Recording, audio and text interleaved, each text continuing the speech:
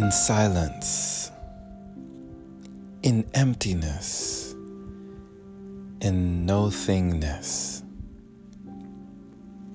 there is the possibility of everything in nothing. From nothing, everything is born. Light is born from darkness. Think of looking up and seeing the stars in the sky. Ideas first began from a thought, from emptiness, from space. If you have an idea, if you have a dream, if you have something in your mind, you have already begun to create it.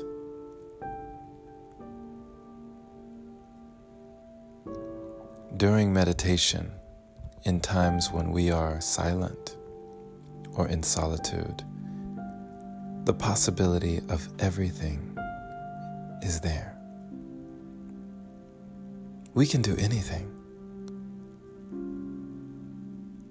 but we must believe that we can. Look around and you will find evidence of the creative power that we have. Anything you see man-made first started from a thought, but also anything you see came from nothing. So when you enter that frequency of calmness, of silence, it is actually one of the most creative spaces. We communicate to the world when we speak, but something communicates with us when we are silent. What can you think about that you would want to manifest? What is the lifestyle you can see yourself leading, see yourself having, see yourself accomplishing, see yourself fulfilling? What is it for you in your mind? If you can see it in your mind, you can hold it in your hand. You have already begun to create it. Start to visualize. Take time every day to create your reality.